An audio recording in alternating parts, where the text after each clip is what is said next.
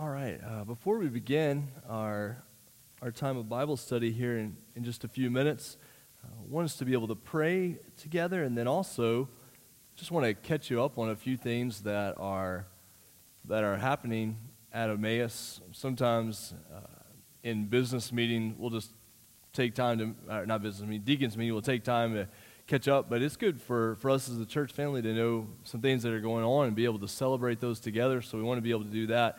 First off, prayer requests, ways we can be praying as a church family.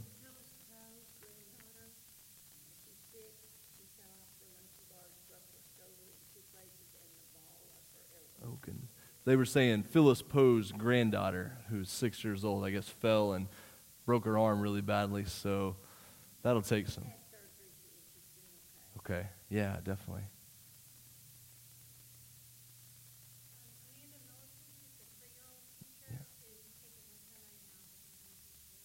Oh, no.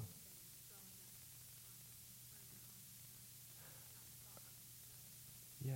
I don't know how many of you have met Josh and Amanda Millicent, but they're a new couple, new family here. I say new, relatively recent at Emmaus, and just have a really powerful testimony if you ever have a chance to sit down and listen to them. But they had to take their son to the emergency room. I guess it's just right now, this afternoon? Or? Oh, wow. Okay. Thanks for that.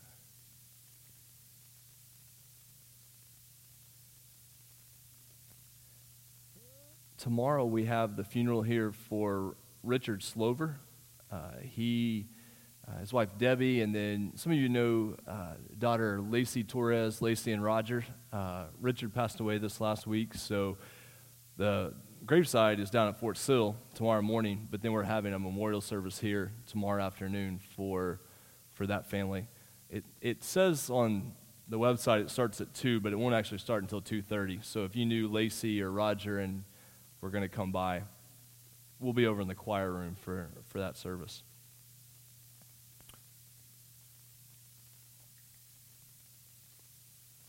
And heard again from Stu today, little Lucy, their granddaughter.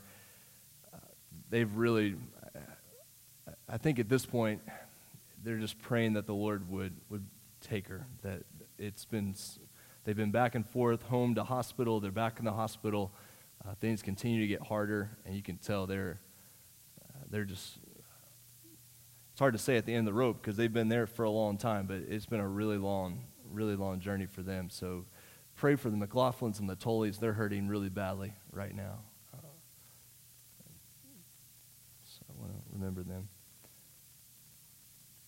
All right, let's pray together. Then we'll do a little bit of update, and we'll do Bible study.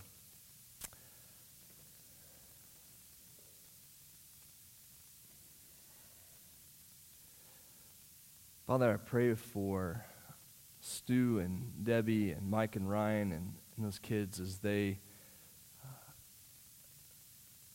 seek to spend time with Lucy right now. I know that hurts them so much to see her in pain and her little body going through so much, and the family and all that they've been through over the years. God, I pray that you would sustain them. Stu says that they're trying to treasure every moment they have right now, seeking to trust in you. And God, I pray that you would comfort them with the comfort that only can come through Christ.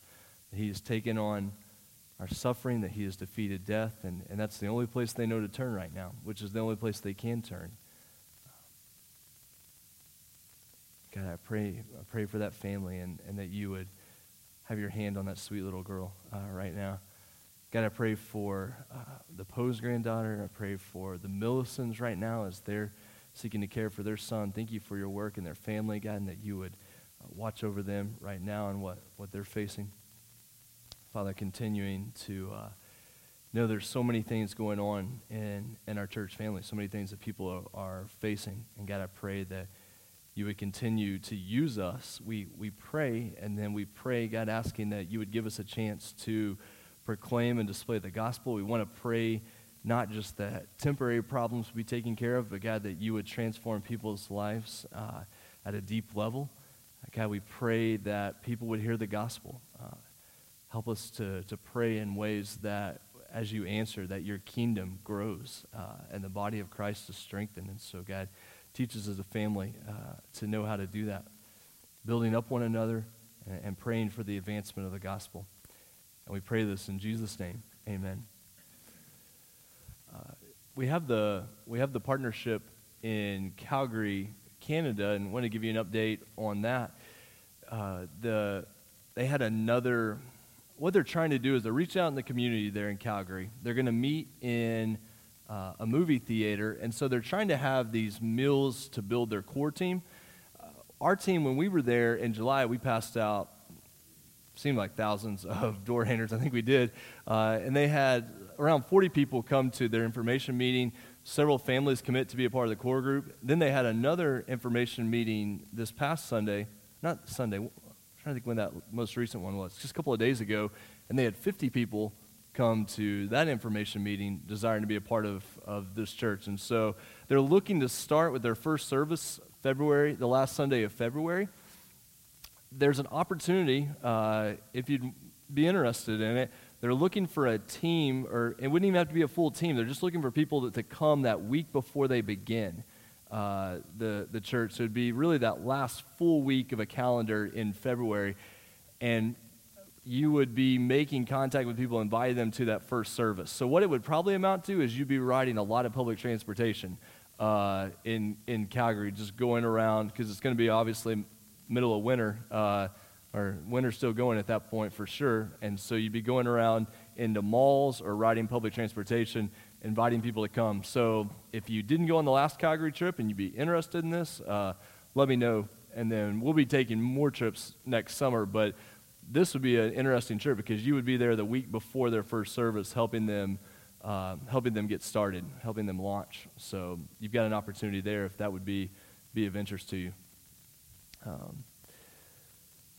Let's see, a couple other things going on. This Sunday, we are going to have a luncheon related to the prayer room ministry.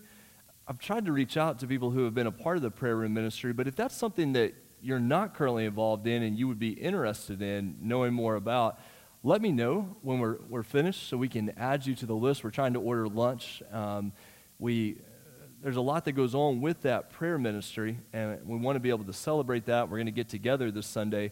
But if you have not been involved in prayer ministry and that's something you'd like to get restarted with, or maybe started with for the first time, the lunch is just immediately after the morning service coming this weekend. So let me know if you'd like to be a part of that, and we need to get you added to the list so we can make sure we order enough food for that. But we've got that coming up this weekend. We're starting to work on our budget for 2018, and so I just wanted to say thanks for being faithful in giving. You can see in the bulletin as you see the numbers that our finances are really healthy and really exciting right now, but we have some big decisions to make. There's some things that need to be done to the building soon just to keep us up to date, and then preparing for 2018. So we're in the middle of working on that so we can get that budget set up and presented to you in plenty of time to look at. Some of you had asked me about Compass Preschool, how that's going. It's been amazing to see the group of teachers that we have working, the way that Amy and Crystal work together. I think we have around 47, 48 little ones, somewhere in that ballpark, who are a part of Compass.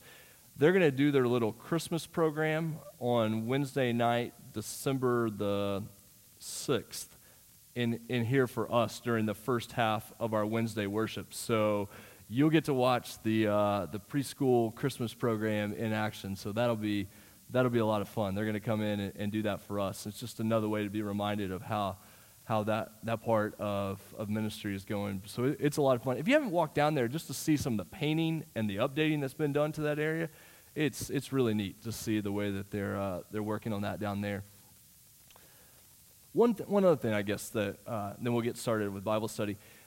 We offer every month, just about every month. We take off July usually, but just about every month we have a membership meeting for people who are interested in being a part of the church. And this last month we had 10 people come and be a part of that membership meeting. The month before we had about 8. But there was an interesting comment. I just wanted you to be encouraged by this. There's a young family, several young families who have come to be a part of these membership information meetings. But there was a young family who said, for most of our married life, for most of our time as a family, we've always gone to church when it was convenient, if it worked with our schedule. And they said, now we're at a place where we make our schedule work so that we can be at church. We want to be a part of worship. We want to be a part of what's happening. It matters to us. We make this a priority that we're gathered here as a church. And that just opened up for me that transformation that happens in a person's life versus I'll go if it's convenient versus I want to be a part of what's happening and I'm going to rearrange. And there's a heart change that happens, especially as a young couple when you're trying to get little ones ready in the morning, you're trying to get there, you're figuring out early days of marriage, and you say, we're going to make sure that we do this. And so I just want you to be encouraged to know that God's at work in our church. He's at work in these young families that are coming, and so it's fun to see the way that those things are developing. But any questions? Anything you want to say about Emmaus? Any updates that would be helpful for you? Just pretend we're having a business meeting, even though we're not. So, yeah.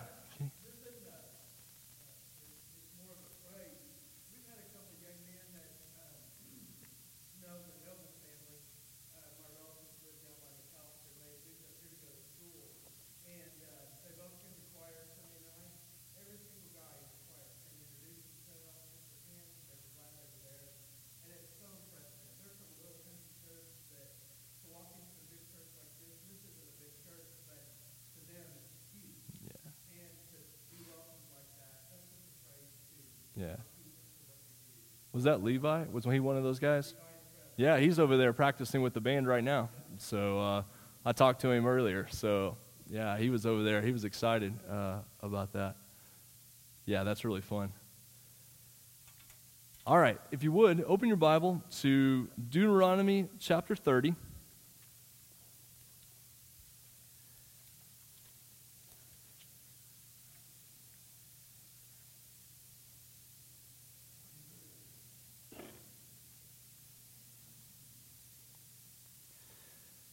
We're going to read this set of passages, then we're going to turn over to the book of Acts and read a set of passages, and then we're going to get into the topic tonight about the clarity of Scripture. Is the Bible clear?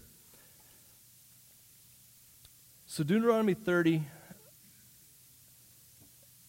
Moses is speaking to the people about the covenant that God is going to make with them, and this is an interesting passage because it ties into our Joshua study on Sunday morning. Quick advertisement about Joshua. If you weren't here this last Sunday morning, there are notebooks and reading bookmarks that you can pick up on this back table. I'd love for you to take one of those and use that in your personal Bible study time. But this passage here in Deuteronomy 30 ties into that idea of the covenant, but it also matches up with the topic of what we're going to cover tonight. So let's start in verse 11 of Deuteronomy 30. It says, "For this commandment that I command you today is not too hard for you, neither is it far off. It is not in heaven that you should say, 'Who will ascend to heaven for us and bring it to us that we may hear it and do it?' Neither is it beyond the sea that you should say, 'Who will go over the sea for us and bring it to us that we may hear it and do it?' But the word is very near you. It is in your mouth and in your heart so that you can do it." Verse 15, "See, I have set before you today life and good, death and evil. If you obey the commandments of the Lord your God that I command you today by loving the Lord your God, by walking in his ways, and by keeping his commandments and his statutes and rules, then you shall live and multiply, and the Lord your God will bless you in the land that you are entering to take possession of it. But if your heart turns away, and you will not hear, but are drawn away to worship other gods and serve them, I declare to you today that you shall surely perish. You shall not live long in the land that you are going over to the Jordan to enter and possess. This is verse 19, I call heaven and earth to witness against you today that I have set before you life and death, blessing and curse. Therefore choose life that you and your offspring may live, loving the Lord your God, obeying his voice and holding fast to him, for he is your life and length of days. that you may dwell in the land that the Lord swore to your fathers, to Abraham, to Isaac, and to Jacob, to give them. So that passage is an important background to the book of Joshua, but specifically there in verse 11, for this commandment that I command you today is not too hard for you. It's not way up in the heavens. It's not beyond the sea. It's right there in front of you. Okay, with that in mind, turn to the book of Acts in the New Testament.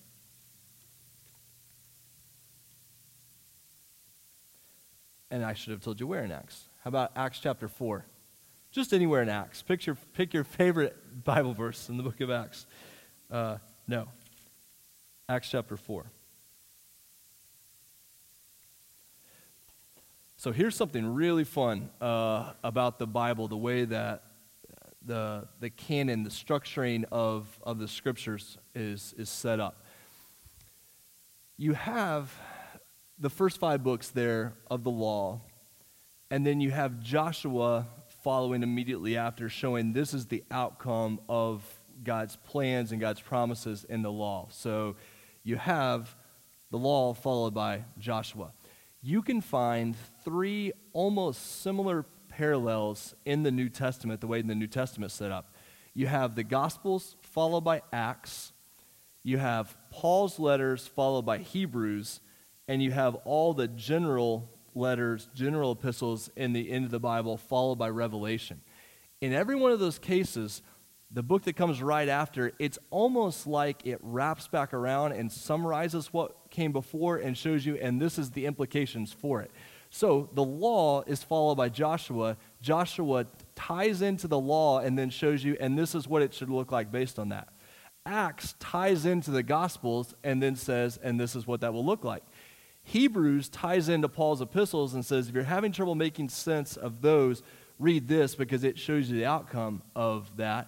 Revelation ties into those general epistles because so much of those final epistles is about problems living in the Roman world. How do you navigate good and evil? How do you navigate false teachers? And Revelation says, and here's how you can handle that. So one of the ways that the Bible is set up is you have these core sections, and then you have one book that follows those core sections that helps you make sense of what has come before. So what Joshua does for the first 5 books of the Old Testament, Acts does for the first 4 books of the New Testament. And you have this amazing parallel that's set up the way the Old Testament starts and the way the New Testament starts. So you get here to the book of Acts, and I want you to see what happens in verse 13, because there's a tie here back to what we were talking about. Verse 13, now when they saw the boldness of Peter and John and perceived that they were uneducated, common men, they were astonished, and they recognized they had been with Jesus. So what we're talking about tonight is the clarity of Scripture. On the top of your half sheet of paper, if you got one of those coming in, week 1, is the Bible divine? Did it come from God? Week 2, is the Bible inspired? Did God's Spirit use human beings to write this book so that we're able to receive it as the Word of God? Week 3, is the Bible true? If it came from God, therefore it is true. Is the Bible sufficient? Do we need another revelation? Do we need something else from God to know Him? Finally, it does no good if it's divine, inspired, true, sufficient, if you can't understand it. So we have to ask the question, is the Bible clear? Is it able to be understood? And what would be the common across-the-board answer to that question? It would probably be no. You ask the average person, well, I say that. This may be a stretch, but go with me. You ask the average person, why do you not read the Bible? I think one of the most common answers is, I just can't understand it. I tried one time, I tried to make sense of it, and I just don't understand how it works. I don't understand what's going on there.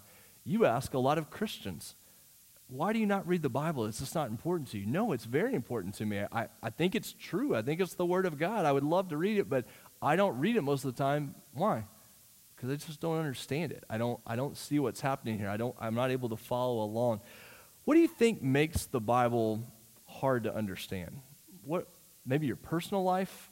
Maybe talking to other people? Why do people find the Bible hard to understand? And there's obviously no right or wrong answers. We're just starting to talk together now.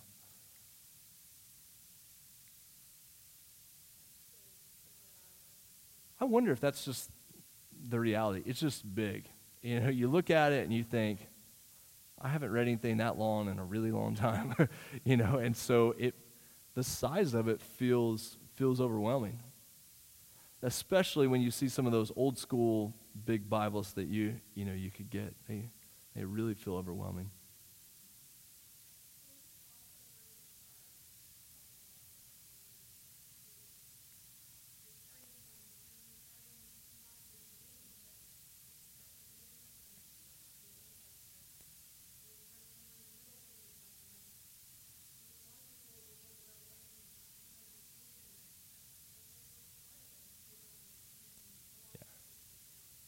Yeah, that's right. Yeah.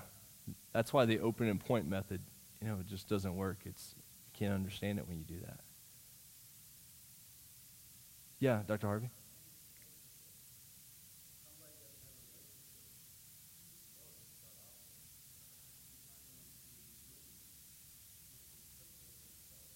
Yeah.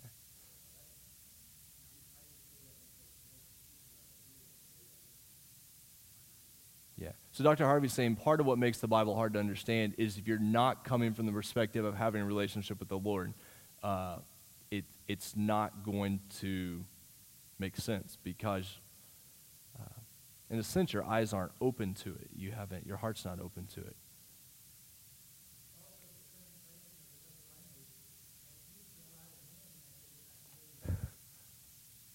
Yeah, you see words and you think, I speak English and I still don't know, what that means. Or you run into names and Hilburn was trying to teach the kids Mephibosheth or something like that on Sunday night, and so we couldn't pronounce it, so we sure couldn't teach the kids to say. And the little lesson that he was teaching required him like 6 or 7 times to say Mephibosheth. So, yeah. I mean, what do you do at that point? Like, how do you make sense of it? So, what else? Who was? Oh, sorry. Yeah.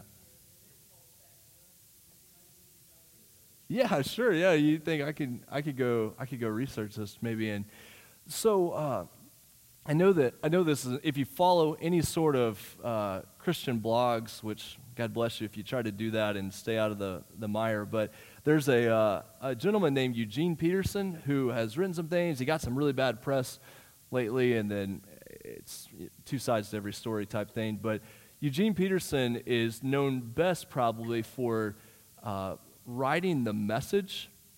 And The Message, just to be straightforward, it's not a translation of Scripture as we would think of a translation, where you're taking the words and the thoughts and you're laying them out. But Eugene Peterson gets some bad press over The Message if you don't know the backstory behind it. So The Message is probably what we would call more of a paraphrase of Scripture. And the story of The Message is that in his first pastorate in Baltimore in the early 1960s, this was the time of the riots in Baltimore. It was a very difficult place. He was pastoring a church there, and he started a men's Bible study, and he sat down with the guys to study the book of Galatians, and he said they were just completely glazed over. Men's Bible study, these guys were showing up, but they weren't into it. They were glazed over the whole time. Nobody was following him. So after a couple of weeks, he went home and he said, I'm just going to rewrite this in a way that I think these guys would be able to make sense of. And so he did, and he said the next week, everything changed. So he went home and he rewrote Galatians chapter 2 in words that he thought they'd be able to understand, came back, and from that developed an entire paraphrase of the Bible. And he said he didn't write this intending it to be another translation. He wrote this because there were a group of men who wanted to know God's word, and they were glazed over because they just couldn't make sense of what was going on there. And so it was more of his running commentary, his running paraphrase. And he said from that moment, for these men, God's word just opened up to them in a new way because they were able to make sense of it. And so some of that is just meeting people where they are so that they are able to understand it. And something like The Message, which we would say, it's not a translation you want to study out of it, but it's not designed for that. That's not why he wrote it. He wrote it for a men's Bible study in the 1960s in Baltimore, and it's become this Bible that people access, but you have to kind of understand the original purpose. So the Bible, we have to admit, is difficult to understand. What do you think is hardest to understand? If you were picking and you were saying, this part I just don't get, or this part I think is hardest to understand, what stands out to you? Did you say Numbers? Yeah. I think you could take a pick from Numbers or Leviticus. They probably go, it's a pretty big tie there, but yeah. Those core Old Testament, especially when you get the list of names and places and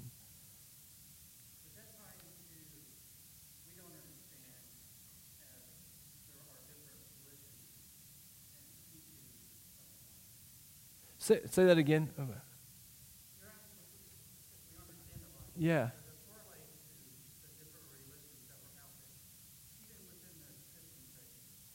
Yeah, that may play into it. Your background certainly plays into it. There's no doubt about that. That we all come with glasses on, filters on that we bring, and I think that sometimes there's no doubt it complicates it. Or worse yet, it causes us to view it in a way that's just not accurate. It makes it hard to understand. Yeah, I see what you're saying there. What else? What do you find hard to understand in the Bible?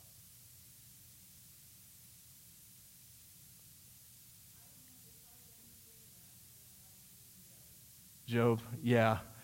Just the intensity of that story, yeah.